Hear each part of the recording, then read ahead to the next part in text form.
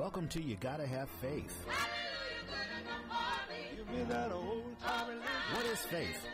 In Hebrews 11th chapter 1st verse, the Apostle Paul writes, "Faith is the substance of things hoped for and the evidence of things not seen." One playwright wrote that it's believing you see white when your eyes tell you black. It's a belief when no one else believes. Dr. King says if you don't believe in something, you'll fall for anything.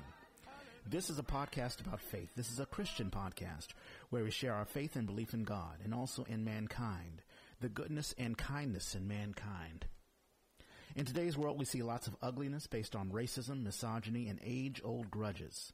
But there's goodness in all of us. There is goodness in this world. But it begins with our belief. You got to have faith.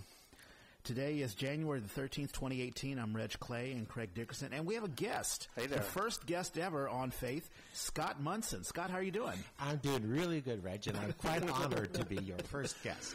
Oh, we're awesome. We're totally honored to have you, man. Yeah. So great to have you here. So before we begin, let's see. I'll go ahead and open us up in prayer. All right. Heavenly Father, we thank you so much for bringing us here on this wonderful Saturday morning. We ask that you bless us as we get into your word and we focus on the messages that you have to give to us. And we pray that you will guide us in our reading of your word and our analysis of your word. And we pray that anything that we say and we do is guided by your light. In Jesus' name we pray. In Jesus' name, amen. All right. All right. Well, welcome, everyone. Yeah, and it's we've been talking about having a guest on just to talk about their faith or whatever. Scott, you were on the Yay podcast, yes, a while back, and you were a fantastic guest. Now, tell us a little bit about what you believe, your faith, because I'm not sure if you're affiliated with any faith. Well, it's funny. When I was growing up as a little boy in Hollywood, my dad had been, as a child, a member of the Serbian Orthodox religion. Oh, wow. And my stepmother, the woman who actually raised us, had been a Southern Baptist. That's a wild combination. Yes. and neither of them, I think, had a very good experience with religion. So the only time we talked about religion when I was a child was when my dad would say, if we'd been acting up, I'm going to take you kids to church and teach you some manners. Oh, as a form of punishment. Yes, very much a form of punishment. Huh. And that scared us because we had no idea what went on in a church. Mm. And in fact, I was never in any formal house of religion until well into my 20s or early 30s to go to weddings. Mm-hmm. And the only experience that I had to any kind of religion as a child growing up was watching the Sunday television programs in Los Angeles. We were talking about that over breakfast. That's right. Yeah, the PTL Club and Jim, Tammy Faye Baker, and Falwell and all those guys. And a whole cast of much smaller fry who would get on the TV because I think it was pretty easy to get television time in L.A. on Sundays. And they almost all were of the, if I put my hand up against the television and you put your hand up against the television, you will be healed miraculously. Yeah. I told the story about there was one preacher who had a cloth. This is a cloth of God, and and we prayed on it. And if you want this cloth, and if you want a spiritual healing by this cloth, then give me $20 and mail it to whatever. And this is Jesus talking to you, and so you have all these shysters, selling all sorts of stuff in the name of God. But the stories utterly fascinated me, the Bible stories, and I thought, gosh, what is this all about? So I started reading the Bible on my own. Mm-hmm. If you're hearing some stuff, I have all of the doors closed or whatever, but my balcony is right outside of I guess they're doing some construction work. Hopefully it won't last forever. In any case, go ahead. But, just sort of self-taught. And of course, I think anyone who just picks up the Bible and starts reading it will immediately be struck by the incredible richness and drama of the stories. Yeah. So I was kind of self-taught. And it's funny because I've realized, particularly talking with a lot of my friends who are Catholics, including my wife, who's French, who was raised in the Catholic Church, that I know the Bible a lot better than they do. Interesting. And they're stunned when we sit around and somebody will come on the French TV and talk about a Bible verse, and I'll start saying, well, that's blah, blah, blah, blah. And they'll go, you read the Bible? and that was like one of my first pieces of information to tell me that, different religions look at reading the Bible and living with the Bible very differently. Mm-hmm. But again, I'm completely self-taught. I think you're in good company because we all are here kind of doing that same thing, Yeah. One of the things that I've learned as we've been doing this over the past few weeks is that the Bible itself has just been so reinterpreted and translated into so many exactly. different kinds of the Bible that views. I have in my lap right now has 4 interpretations. I've got King James, I've got the NIV, the New Living Translation, and the New American Standard. And those are just 4. There's many, many more.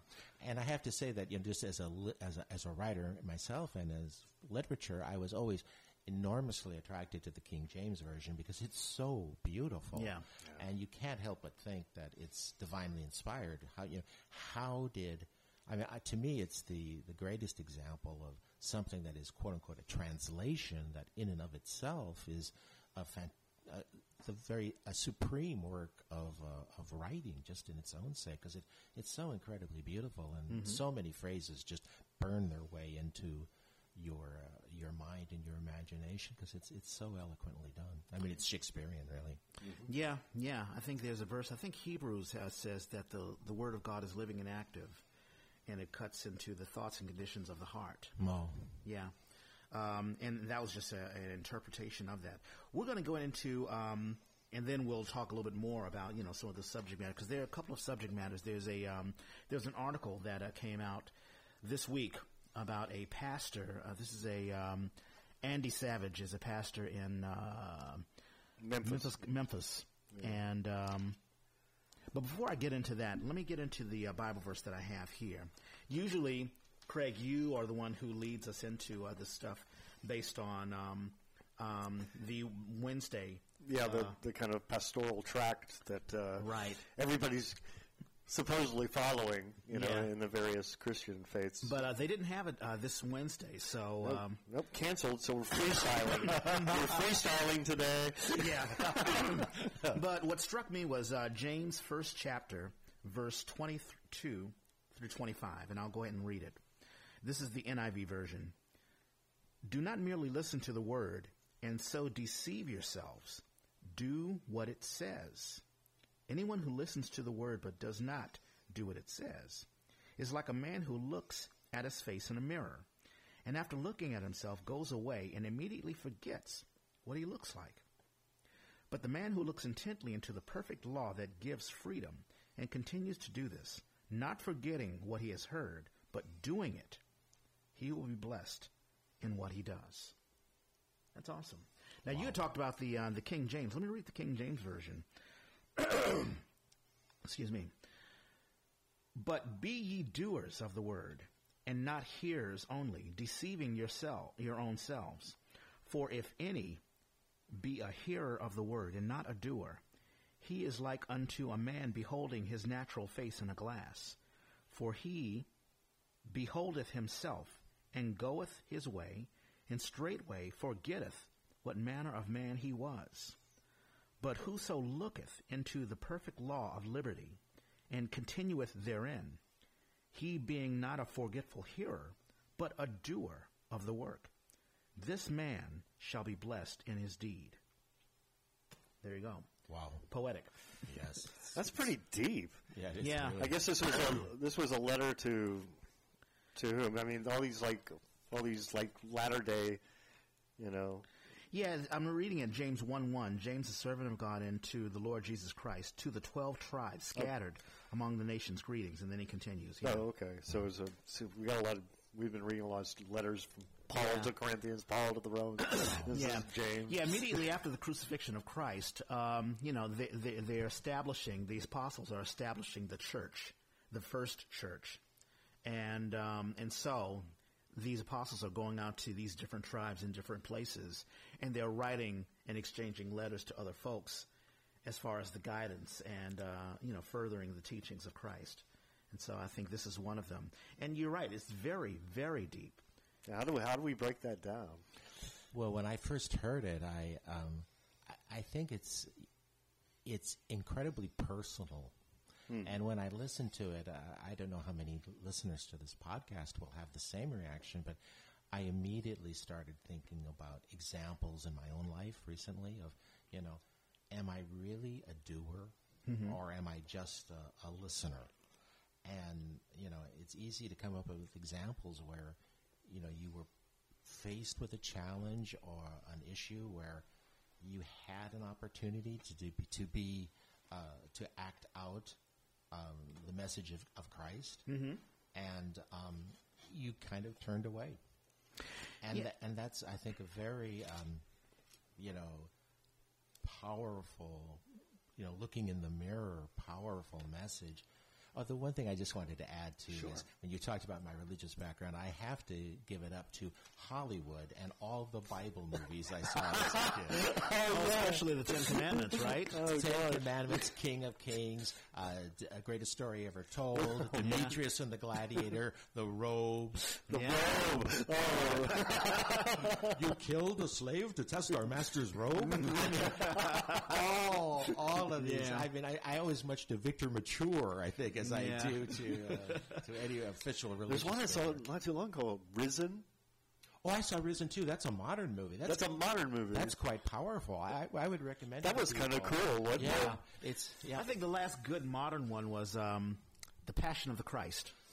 With Jim Caviezel, I think, was Christ, and it was the Mel Gibson sponsored, produced film. I saw Noah. It's funny, a lot of modern films don't have the same power, don't have the same reverence as like the Ten Commandments back in, who was it, John Ford or Cecil B. DeMille, or who did that? I forget. Ten Commandments with Cecil B. DeMille. Yeah. Cast of Thousands. Yeah, the Cast of Thousands. Oh, gosh. Oh, man, you're right that there is a lot of personal in this. I mean, you're looking at yourself, and either you stick with it or you walk away. Yes. I find that when I read more, like the early parts of the Bible, are really more instruction. Of course, the Old Testament is like, this is what you get history, but you also get rules. And it's sort of stoic, and it's very rigid, and there's more, this is what happens if you do wrong, and, you'll be dead in eternity and all that stuff. And as you get more and more into, especially the New Testament, there's, of course, you have Matthew, Mark, Matthew, Mark, Luke, and John. And then Paul is like he's the big writer, or the kingpin as far as.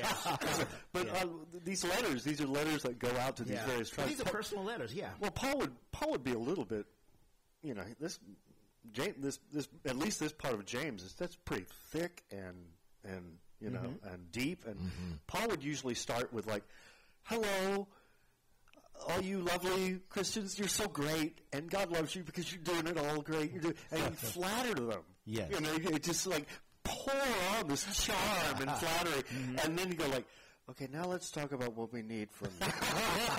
Right. But it was which is not unlike modern times.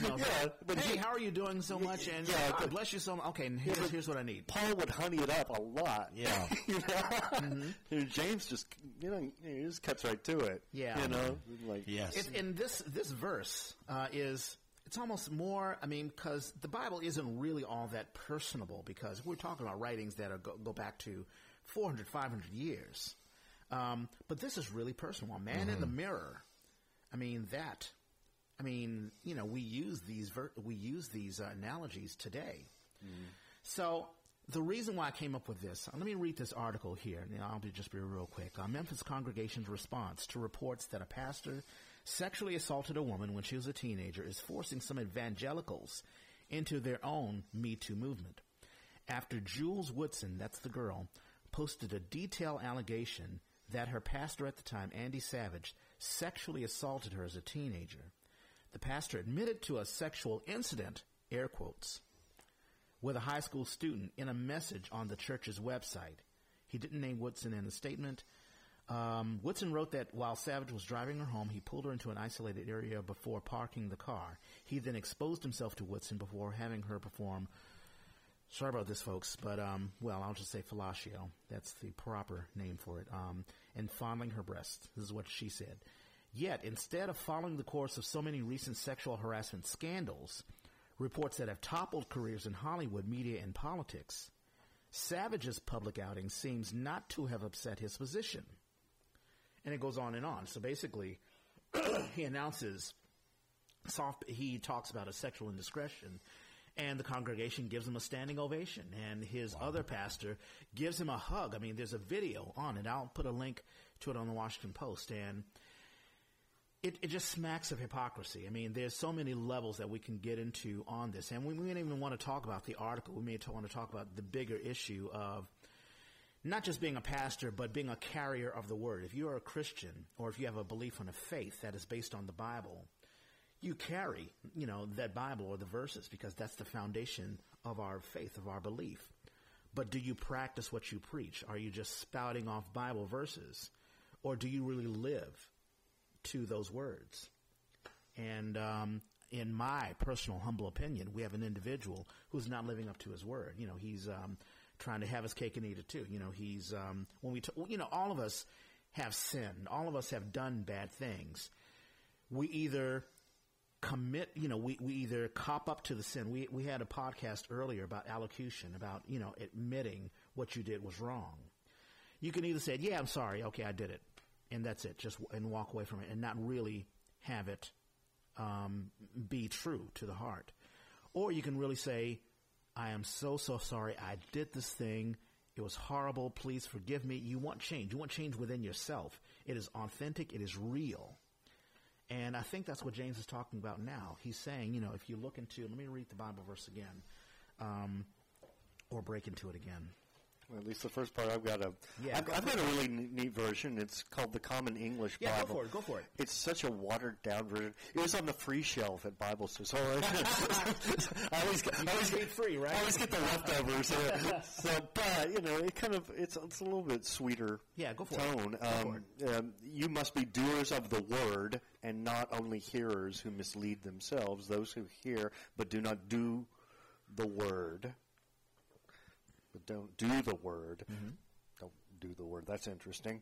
Are like those who look at their faces in a mirror. They look at themselves, walk away, and immediately forget what they were like. But those who study the perfect law, the law of freedom, and continue to do it, they don't listen and then forget, but they put into practice in their lives, and they'll be blessed by whatever they do. Do the word. It was kind of weird because there's you can translate word. The word the beginning was logos, I guess, was the Greek, right? And it's I think it meant more than just law. I think it was an active kind of thing. I mean, do you know anything about what that translation might have been? I'm not sure. Or spirit? Wasn't the word like the Holy Spirit?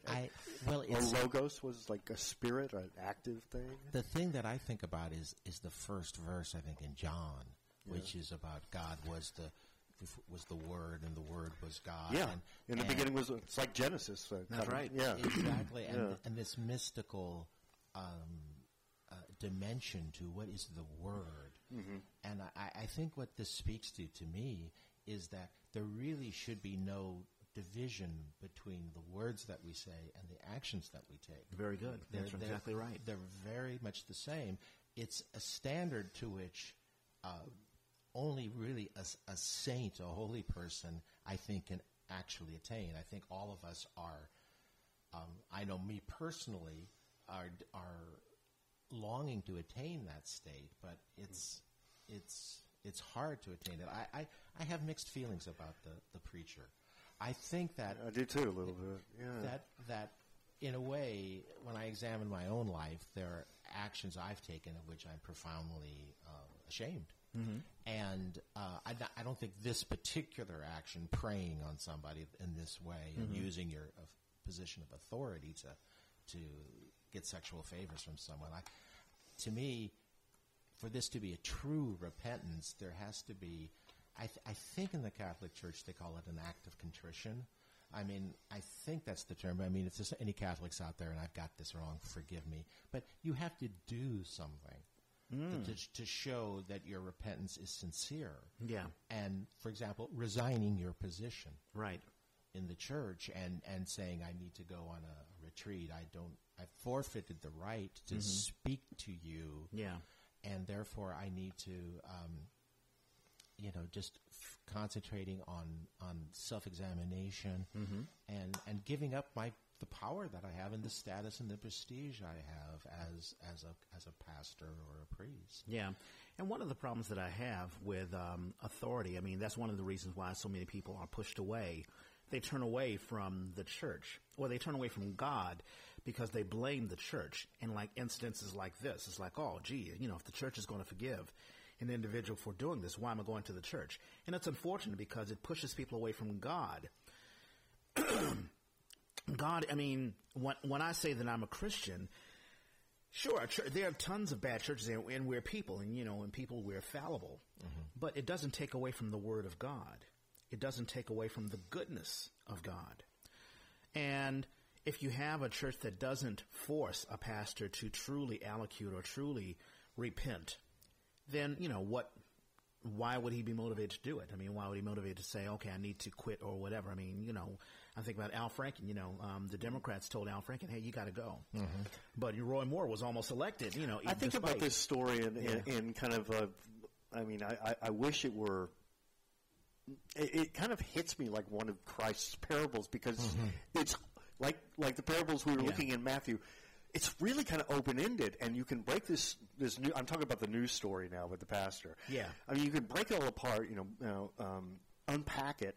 And what I'd like to do, and what we do in our Bible study on Wednesdays, is we unpack the stories, and we become a point of view of every character in the story. Right. Sure. Point of view of the pastor. Point of view of the girl, the victim. Right. And I'm looking at the congregation as a character. Yes. Yeah. But these are not just one thing. They were all like just individuals. I mean, maybe some of them really, really wanted to forgive this guy, because that's what they're told to do. And maybe some of them were like, no, if we forgive him, then we're just as hypocritical as he is. But the interesting thing about this parable, if we want to call it that, is that there are so many options. Yes. Yeah. The one thing that I think that, when you're talking about contrition and you're talking about really being forgiven or really asking for forgiveness. Right. One of the things I was talking to you before you showed up this morning, Scott, is like what I kind of got from the story is like, we know innately in our souls and in our very hearts or in our DNA even that we need to be loved and nurtured. As little babies, we need it. Yep. We cry, demand it even. And as we go through life, we yearn to be loved and nurtured. And part of the word and part of the instruction that we're doing in this Christian kind of evangelical way is we're saying, we know that's a certain thing. What we also know are a couple of other things is that God loves you and just loves you without whatever you've done or whoever you are, it just loves you, and that's it. And whether you can have it, accept it, or you can reject it, but it still doesn't stop it. The one thing that that the instruction has been given is like, go and nurture and love other people. That's the only way you're going to get the goodies. We had a podcast where you had what was the Bible verse that you where you said that there are two: love God and then love your neighbor. Well, that's what Christ put together. He put together. He was. They asked at the temple what are the greatest rules, and he goes, "There's two: Leviticus and Deuteronomy. Put them together." Yes. Leviticus is love God. I'm the only God. Love me. I'm it. And then way down the road in Deuteronomy was love everybody else too. Yeah. You got it? That's it. Right. Don't need to know anything else. Yeah. Not right now. It's kind of complicated. And when you take that, I mean, like, when we talked, at breakfast time, did this pastor, and really we could tie it into all of the sexual harassment stuff that's been going on throughout this year and late last year, men who look at women as sexual objects instead of children of God, just like, anyone else. Do you have, that's a serious issue. And also, I love the Bible verse that it talks about the mirror. I don't know, now other translations talk about glass. Like, the King James Version mentions glass. Like, he was like, verse 23, he is like unto a man beholding his natural face in a glass. The NIV version says, is like a man who looks at a face in the mirror. Now, I don't know about you guys, but I have a very hard time looking in the mirror as I get older.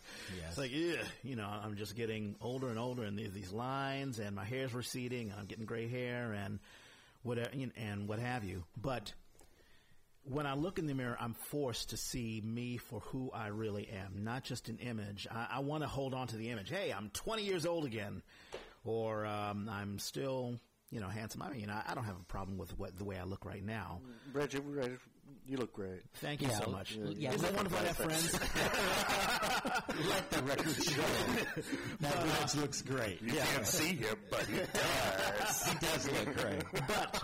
But I think all of us know how it is to look in the mirror and it's like, ew, I'm 10 years older, I'm 20 years older. And it's when we shy away from that, when we shy away from looking in the mirror, we're shying away from reality because we want to have the image in our minds instead of reality, what it really is. Well, that's funny because I look at it a completely different way. Tell me. I look in the mirror and I see a facade. I love looking in the mirror. I love seeing that facade because it's there, it's recognizable. I go, hey, Craig, you're all right. But what the mirror doesn't show me is what I really need to look at, which is deep down at myself. Interesting. And that's what it seems like this is telling me. Yeah. It's like, yeah, you can look in a mirror all you want. You can see yourself all you want. You can reflect back whatever you want to say. I'm a happy man. Now look at me. I said it. Yeah. I see it. And it's happening. That's the wonderful thing about podcasting, because especially with a group of people, because we get different interpretations. Like when I look in a mirror, I'm very apprehensive. It's like, ugh.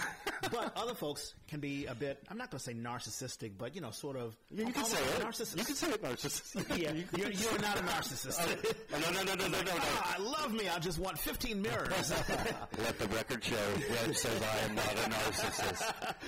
Scott, what do you see when you see a mirror? Well, what does the mirror represent to you? Well, to me, it represents very much the sort of the internal soul searching that we should keep in mind when we're finding fault with others. Those wonderful lines about you can see the beam in your brother's eye, or whatever that verse is about.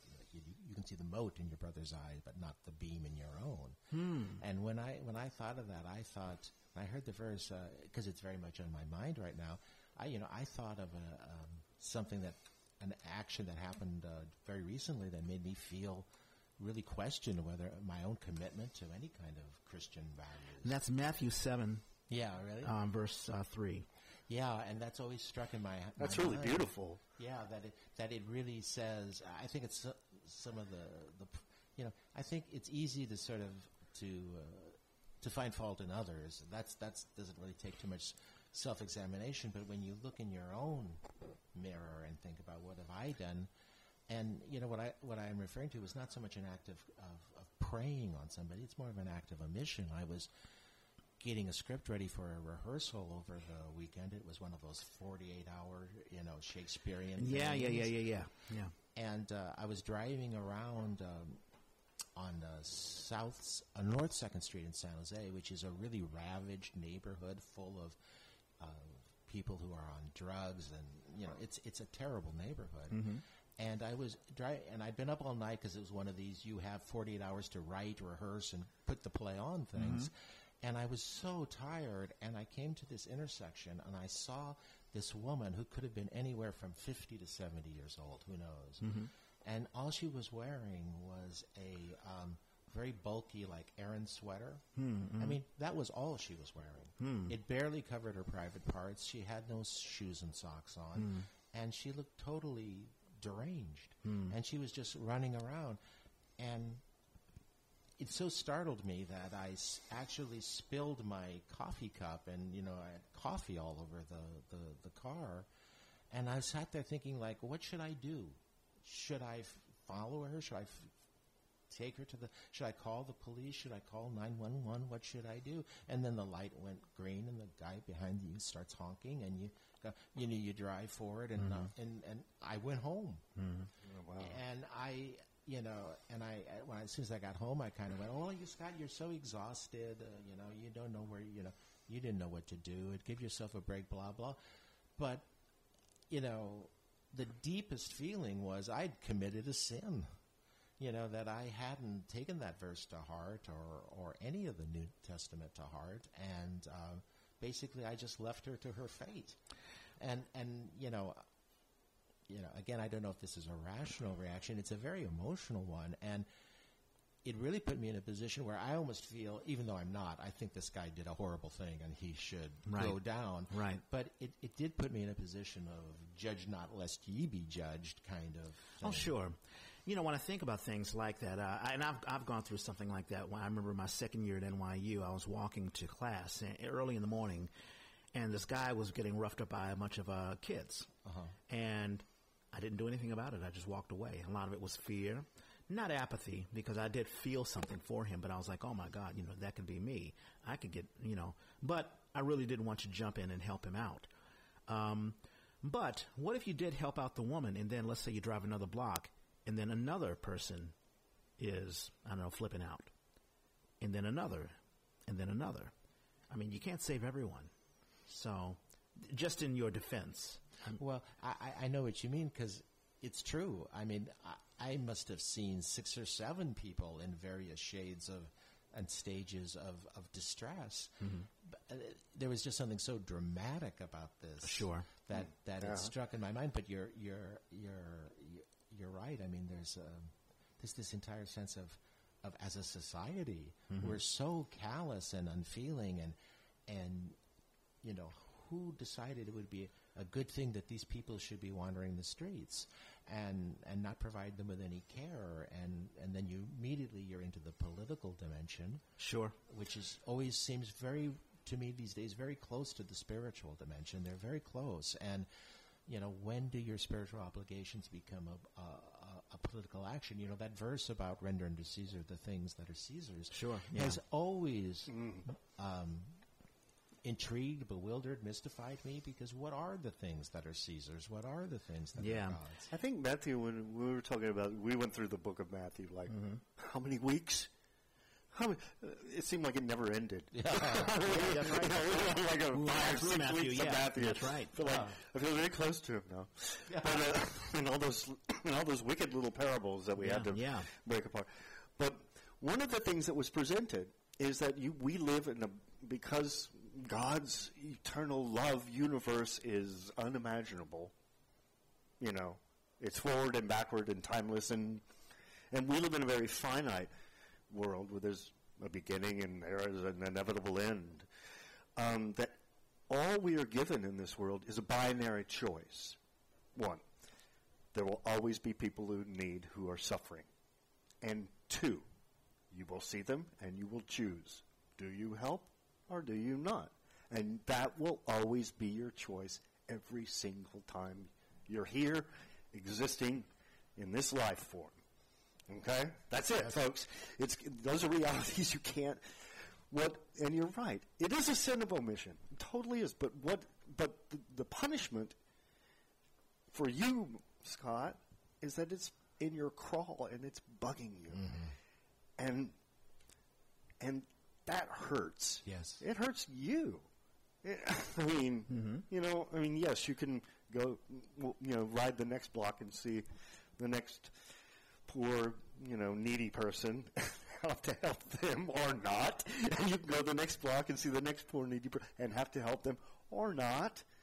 And I can see the political thing, but I see how it affects us personally. Yes, sure. I mean, I wake up and I've got to do things I don't want to do. And I got to help somebody who's not into it. Yeah, and you've been helping out that friend for a while. Yeah, I mean, and times it takes away from my valuable fucking around doing nothing time. which I really love. Don't get me wrong, I love that time. Yeah. That's my time. But if I don't act, and sometimes I choose not to act. I was like, screw this. I'm going to do what I want to. Yeah. And I end up going like, oh man, I feel like a shitty guy. And that not only doesn't it not help the person that was intended to help but didn't, but now I'm all screwed up about it. I'm not comparing my suffering to theirs. Probably isn't quite the same comparison, but it's suffering nonetheless. Needless suffering. I think if you help, if you help one person, let's say you can't help all of the others, at least you did your part in helping one person. Whoever that one person may be. It may not be, that homeless woman, but it may be someone else. You'll have other opportunities to help. I mean, for those who feel the guilt of knowing that there's someone in need and not, being there. I mean, I've been on both ends of the spectrum where someone was in need and I was like, don't worry about it. I'm not going to do it. And then I continue to help one person. Like there's one person I've constantly helped and I've given monetarily, and they're like, oh, thank you so much. Okay, now I need it again. Yeah. And I've done it again and again and again. So I think there are extremes. I think there are some folks who are like, oh, hell with the homeless. I'm not going to help them, period. And that is a real sin of omission. I gave it the office or whatever. Yeah, right, exactly. And they're like, there's not even the guilt of apathy. I mean, there's not even the guilt of, what's going to happen. They have the callus. Like when you play guitar, you develop a callus on your fingers where you don't feel anymore. Yeah. And that's when society, if a society has that, then you have a real issue. Well, so like I said, we have the choice every day. You can work that muscle, or let it atrophy. I mean, maybe these people are in this position because they did that very same thing. Just kind of said, "Screw it all." Wow. I mean, there's a lot of folks who we've talked about the drug who believe that. Yeah, who believe like they let them. They want to be homeless. Yeah. Well, I mean, there's an opiate epidemic that's going on. And there's always homelessness, and there's also gentrification. Like people are just being outpriced of their homes here in the Bay Area, and also other parts of the big cities and everything. Not to sidetrack, but to get into. I love that Bible verse. That's Matthew 7th chapter 3rd verse, and the NIV version says, "And why worry about a speck in your friend's eye when you have a log in your own?" And I think that's what you were talking about. I think the Berean Study Bible has, "Why do you look at the speck in your brother's eye but fail to notice the beam in your own That's eye?" the one you were quoting, right? Or the Berean Literal Bible, "And why do you look at the splinter in your brother's eye but not notice the beam in your own eye?" And it's funny, I think most of the Bible references that I have are from King James because I just find it so beautiful. So when they talk about now we see through a glass darkly, to me that's, immediately I realize glass in this context means mirror, and that because that's the Bible that I self-taught on. Yeah. That's the one you found in like motels. Right. Right. And back in the day. And this was before, because I'm old enough now, that this was before there really was a feeling that there was a new wave of Bible scholarship and translation. And the King James was pretty much what there was. Right, exactly. And I just felt enormously attracted by it and found it enormously congenial because of its beauty. Yeah. And the King James Version is, "And why beholdest thou the mote that is in thy brother's eye, but considereth not the beam that is in thine own eye?" Yes. Yeah, it's very poetic. Very beautiful. Yeah. One thing I wanted to say as we were talking is, and just to get us into really deep theological waters, I have to say that one of the attractions to me about Christianity, and I don't know if this is a popular position anymore, but I have to say that I found the concept of original sin attractive. That I found, and remember, this is somebody who never went to church, never listened to anybody lecturing you about you're a sinner, you're going to burn, all that kind of stuff. I never heard any of that stuff. I was just reading the Bible on my own, and the idea that we all fall short of the mark. Yeah. and that we all have things that we need to ask forgiveness for, struck me as extremely personal and powerful. And I didn't feel, and I don't want to say anyone's wrong who doesn't feel this way. This is purely my emotional reaction. But that feeling that you come into the world with this capacity or capability to do things that are unkind and ungenerous, I felt it very, very, very strongly, and that the need for forgiveness is very, very strong. I'm glad that you brought that up. That is totally deep, man. It is. You mentioned a glass darkly. That's 1 Corinthians 13th chapter, 12th verse. And it says, "For now we see through a glass darkly, but then face to face. Now I know in part, but then shall I know even as also I am known." Very deep. Oh, it's so beautiful. Yeah. Wow. Those lines about, and I shall be known, and I shall know even as I am known. I think that's about as high as it gets in terms of literary beauty and quality and spiritual beauty. I want to touch on original sin because getting back to the story, but also with us, there are those who may say, well, hey, everyone sins. Okay, I sin, but everyone sins, so what's the big deal? And that's a very dangerous way of thinking about sin. I think about the Canterbury Tales when I was in high school learning about that. Geoffrey Chaucer had chastised the church in passing out, I think there were pardons, which were like tickets.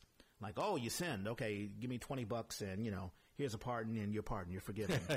And I forget I think that's how Geoffrey Chaucer had described how the church was doing it.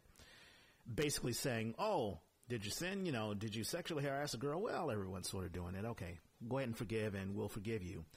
If you look at sin in a very cavalier way, you're almost embracing sin.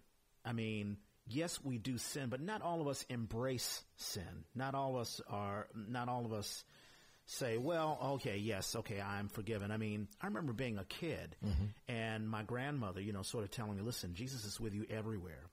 And I'm like, what about when I'm in the bathroom? It's like, yes, he's in there too.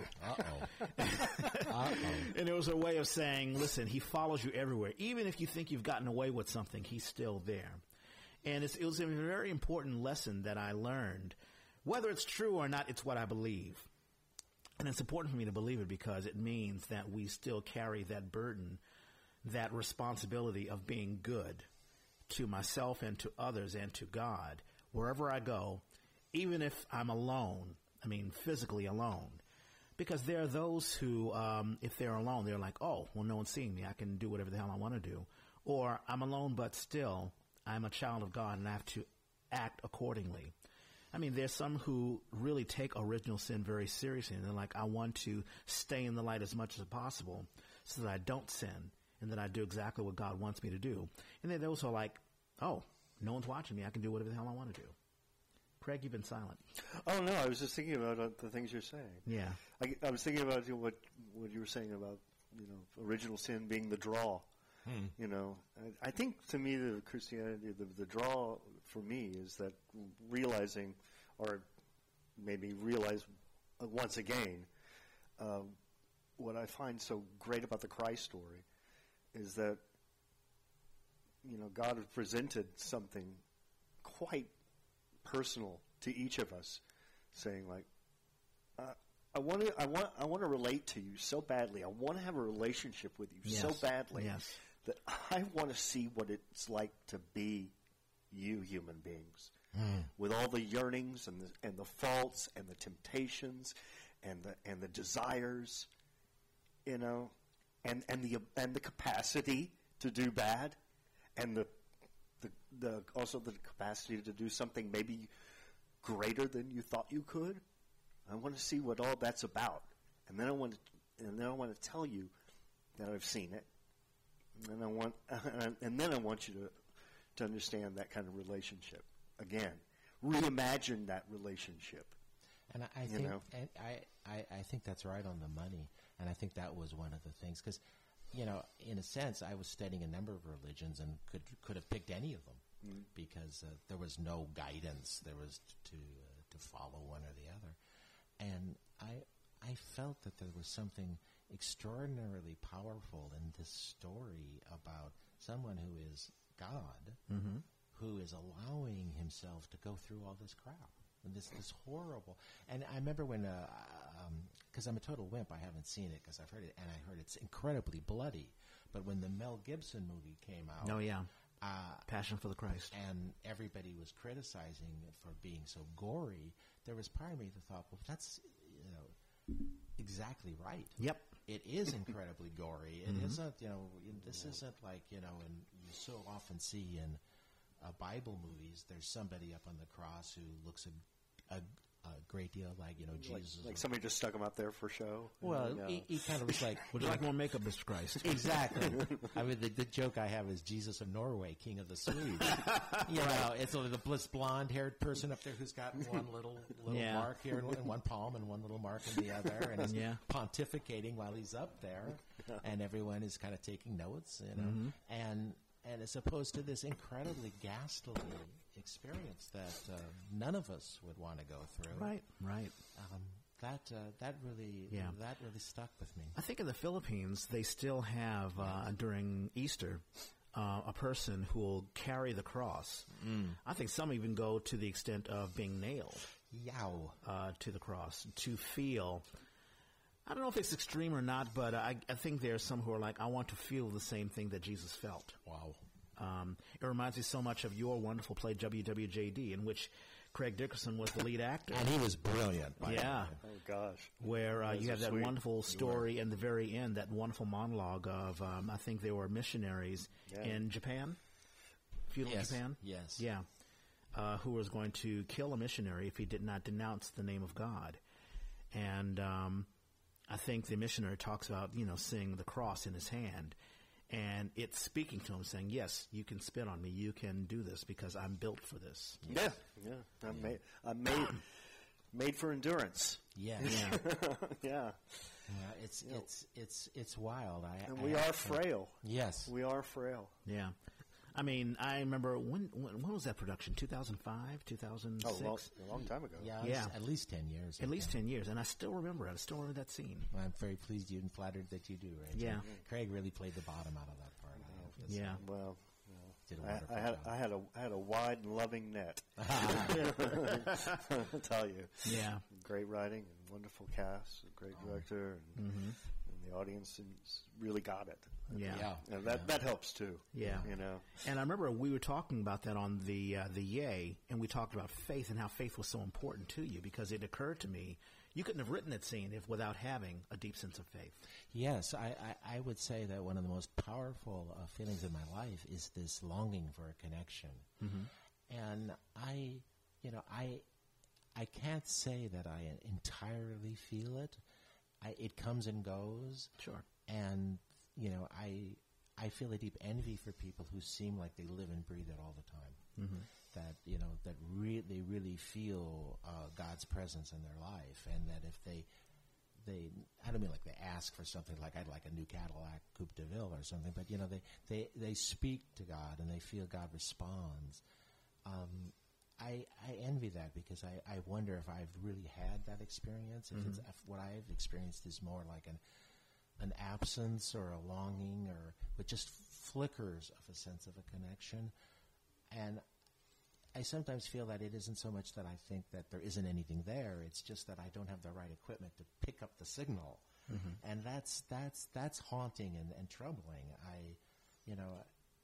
That's I think what I wonder about a lot, about making that connection and making a firmer or more stable connection rather than a longing. And I wonder, I mean, when I look at you, Reg, I really feel that, you're someone who has that connection in a more, the analogy to me is like the radio frequency. I feel like I pick up this, like you're driving out in the middle of the desert and you're kind of getting channel, the golden oldies, but you got the, got the 1,000 watts of power. And well, I'm going to be quite honest with you. I don't have a church home, and I think sometimes that's deliberate.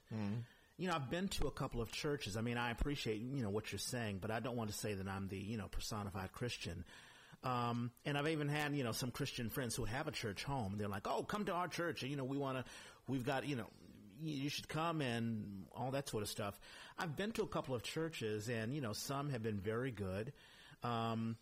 And some, sort of pushed me away. There was one church where they passed the collection plate at least 3 or 4 times. It was like, okay, Christians, come on now, we're going to do it one more time. We're a given church. And I'm like, these folks are poor. I know that these folks are poor. They don't have the money. So why are you doing this? Yes. And sometimes that sort of pushes me away. There's some Christian friends of mine who are like, how can you call yourself Christian? You don't go to church. I still think you can. I still think that, maybe I will.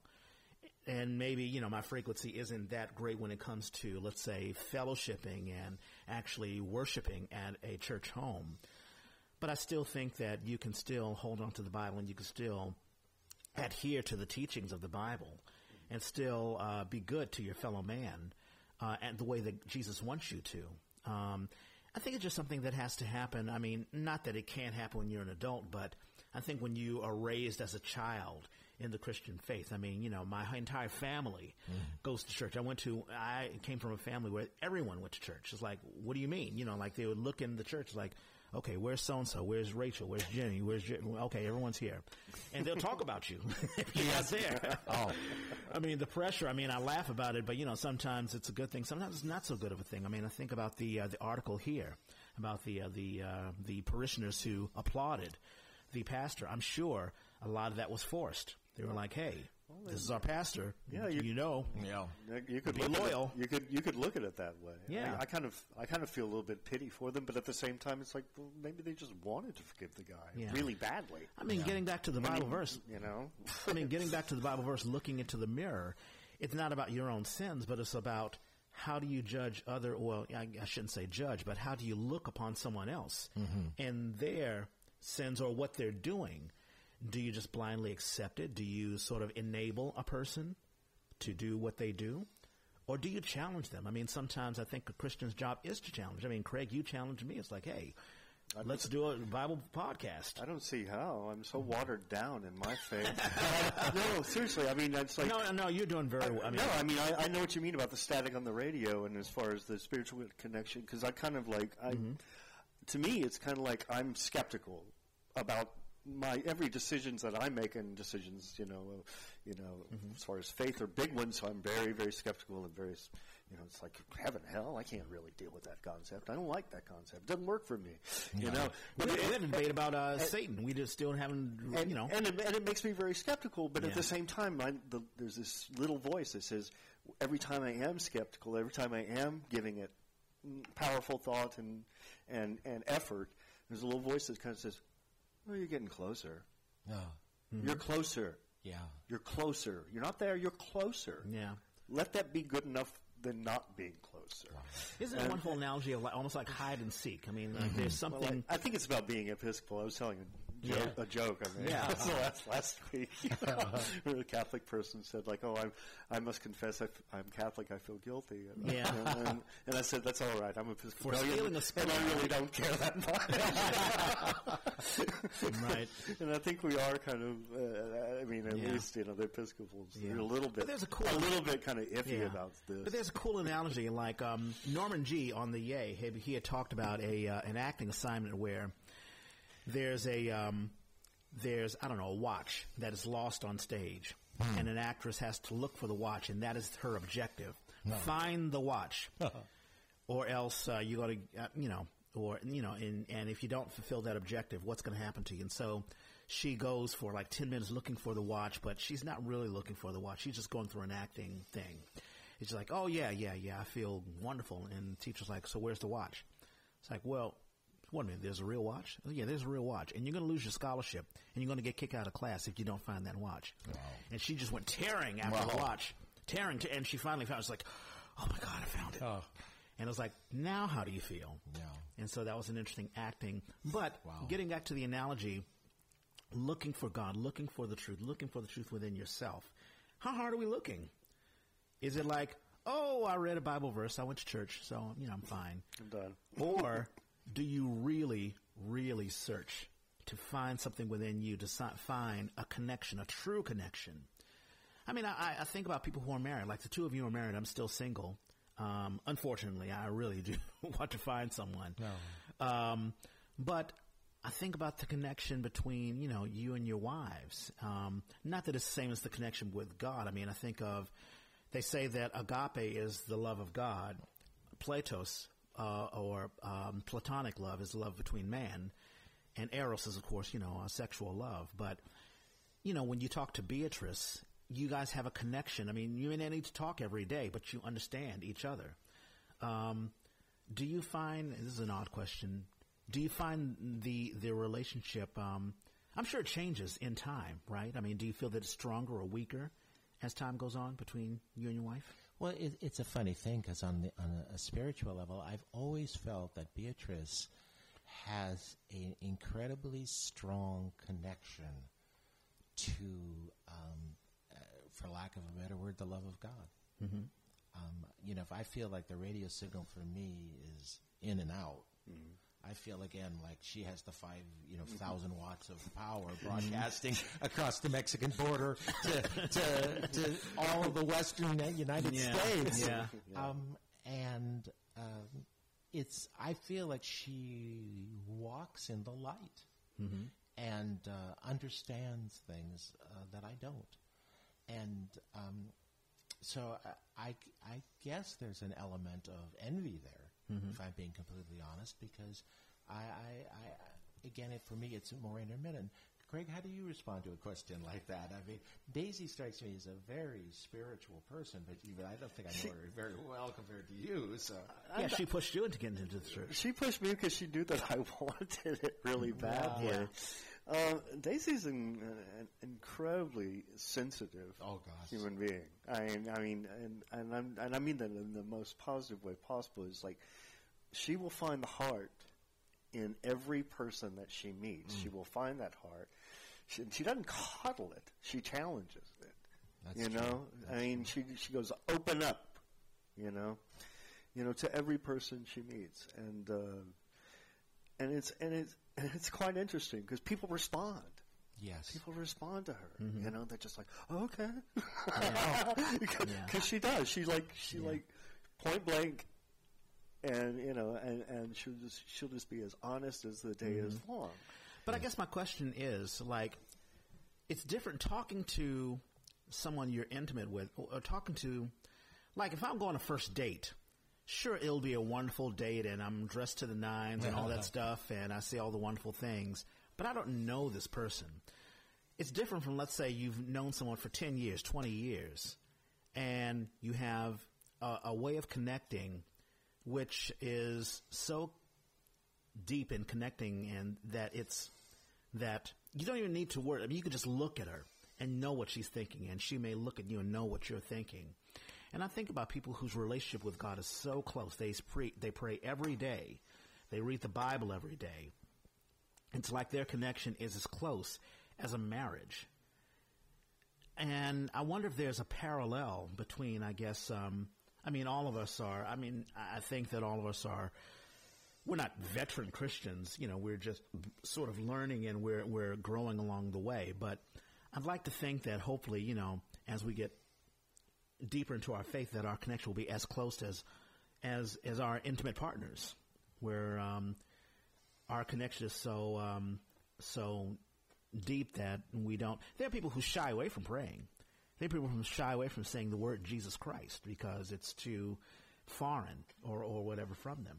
Or they shy away from going to the church or opening up the Bible because it's foreign. And then there are those who are so comfortable with it, just so comfortable. It's like their wife or their husband or so. Well, I do feel a lot of power in the analogy. I mean, the thing, I had a friend once who was a Jewish rabbi, and he said to me, Scott, I'm going to make you an honorary Jew because you're the guiltiest person I've ever met. And this is for true. And Morgan Reese, if you're listening to this, I remember this all these years later.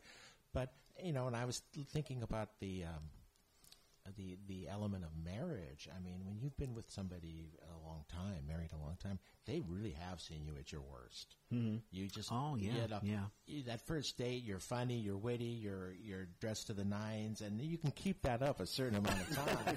Right. But eventually, they're going to see you when you're petty, argumentative, weak.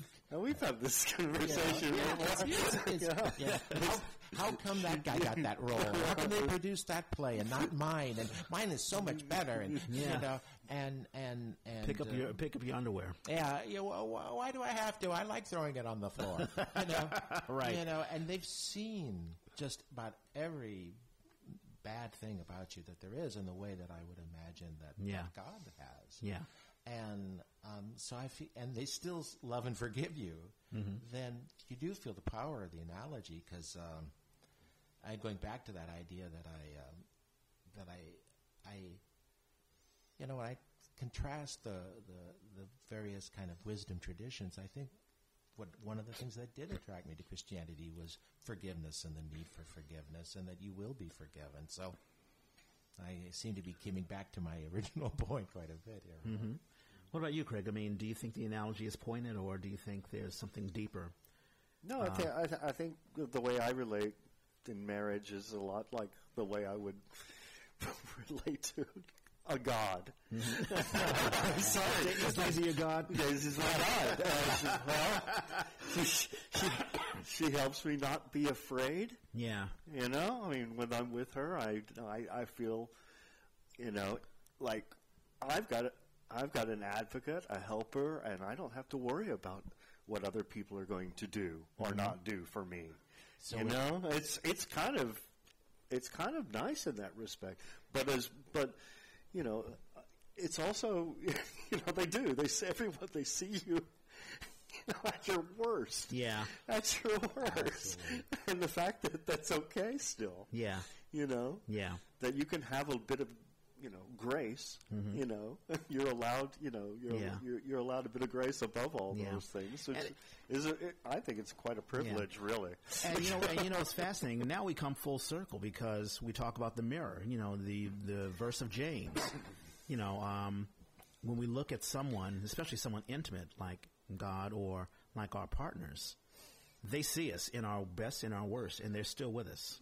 Well, and if we look at them not as tits and ass, but as a full human being who we have true respect for, then it ascends, it transcends, you know, the petty relationships or the petty, you know, like that first date and, you know, you're just going through the motions. It's a deeper love that we should have both with God and also with each other. And I think about this pastor. If he looked upon that woman not as tits and ass, but as a real woman, he wouldn't be in the controversy that he's in right now. Yeah, I think there's a tradition, certainly is a tradition of, you know, religious authorities who have fallen in love with their parishioners. It doesn't always have to be an exploitive relationship, though it's really close to one, because there's such a power differential, but you can genuinely fall in love with someone. Well, sure. But you have to be honest. You have to say, listen, you know, this is how I feel. Even if you're married, you're like, you know, tell your wife, listen, I feel this way for this other person, and I want to, you know, navigate this, you know, the best way possible. And yes, I feel bad, but this is how I feel, and I want to be honest about it. There are ways of doing it, and it doesn't have to be this way. When I was a kid, I remember seeing a Diana Rigg, who I had a tremendous crush on. Yes. From the Avengers, Mrs. Peel. That's right. And who's also in Game of Thrones, well before she got killed off. Oh, no, spoiler alert. Sorry about that. Go ahead. But she did this play called Abelard and Eloise, I think, which was the story of Abelard was this, a true story, was this medieval theologian who falls in love with this nun named Eloise, and they have sexual relations, and you know, his enemies discover it, and he's denounced as a hypocrite, and he's castrated. Ooh. So, you know, there was a case where he certainly made an act of contrition. My goodness. But you know, I can see that you can have a genuine feeling of love. It doesn't always have to be exploitative, but right. you really have to examine it with the eyes of, am I exploiting my position? Am I Right. taking advantage of someone? I mean, it's a little bit like when you're a college professor and, there's somebody in the front row who looks up at you with Google Sure. eyes and goes, "Oh, you're so brilliant. Everything you say is so wise." There's a movie called LG with Ben Kingsley and Penelope Cruz that talks a little bit about that, the professor. But what popped in my mind was Jimmy Swaggart. Remember Jimmy Swaggart? gosh, and yeah. I have sinned, and he has, crying out of his eyes and all this stuff because he picked up a prostitute. And then he picked up a prostitute again afterwards. Well, the thing is all this is coming to light. All these, and you're right, Scott. It's about power, and the men have been the powerful ones in these particular areas. Whether it be in Hollywood or politics or media or churches or or universities. What's that Lord Acton phrase? Power tends to corrupt, and absolute power corrupts absolutely. Well, it's been corrupting, and it's just it's not like it's news to women, Right. and it feels really ridiculous that it's news, still. Yeah. But that's what's coming to light. And it's, because everyone's talked about the Me Too movement or whatever, I haven't heard a lot of, as a Christian, what do you do about it? What does the Bible have to say about this? And this is the closest that I've come to as far as what do we as men, or what do men, as folks in power, or as Christians, how do you look upon yourself? I think this mirror thing is very potent. Yes, I agree. Yeah. Well, we've hit the 1 hour mark. That went by quickly. It did. Hey, time flies when you're having fun. Yeah. Did you enjoy yourself, Scott? Well, I had a tremendous amount of fun. This was great. I'm just sorry that the hour is up. Well, thanks for being here, man. This is great. No, this is awesome. Craig, you want to close us out in prayer? Sure. I just want to say thanks, Lord. Once again, here we are. Enjoying the inspiration of your words, having it touch us and move our lives, and hopefully through lively conversation and warmth and love of the two people here and the people listening anytime, anywhere, they could feel your love too, and maybe a little wisdom as well. In Jesus' name we pray. Amen. Amen. All right. So, here's my end bullet. Faith is a podcast open to anyone. You may not believe at all. You may be Muslim, Jewish, agnostic, or atheist. You may have had a horrible experience in the church, which has made you turn your back on God. You can still have faith. We ask that you listen to this podcast, even challenge us on Facebook or on SoundCloud, and share what you feel. Don't feel alienated because we speak of what we believe. The Bible has been around for thousands of years, and even now in the age of the internet and social media and great technology, it still has a message for all of us. You can listen to this podcast. Well, you're listening to it now, but you can tell your friends on the Apple Podcast app or on iTunes. Just open up the iTunes app, click on Store. Don't worry, you're not going to buy anything. You go on the search engine and on the upper right-hand side and search for You Gotta Have Faith, and you will find us. If you're an Android user, you can download SoundCloud or just go on SoundCloud.com and search for us, and you can find us. Thanks for listening, and God bless. We're out.